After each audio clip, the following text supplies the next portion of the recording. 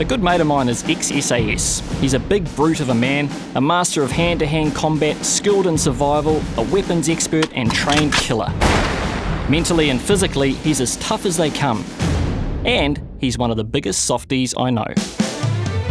Every time we catch up, he loves nothing more than to wrap me up with his big bear-like arms and give me a long, slightly awkward hug. Now, I don't mind a hug or two, especially if it's with my wife or kids, but a man hug takes a little more effort, and the quicker the better. However, when my ex-military mate hugs, I'm stuck there for a good long while. In fact, these hugs have been known to go on for over a minute. That's more than 60 seconds of close-quarter hugging with another man. Not even my wife gets that. But it's futile to resist, and according to a recent study, it's actually something I should embrace. Did you know that the average hug between two people lasts 3 seconds? But here's the good oil. When a hug lasts 20 seconds or more, something special happens.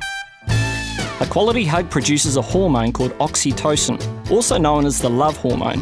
And this substance has a whole bunch of benefits for our health, including calming our fears and anxieties and helping us relax and feel safe. And it costs us nothing. So next time you're in the middle of an embrace, resist the urge for a quickie, bring it in tight, and quietly count to 20. I'm Mike Cooney. Made with help from New Zealand On Air.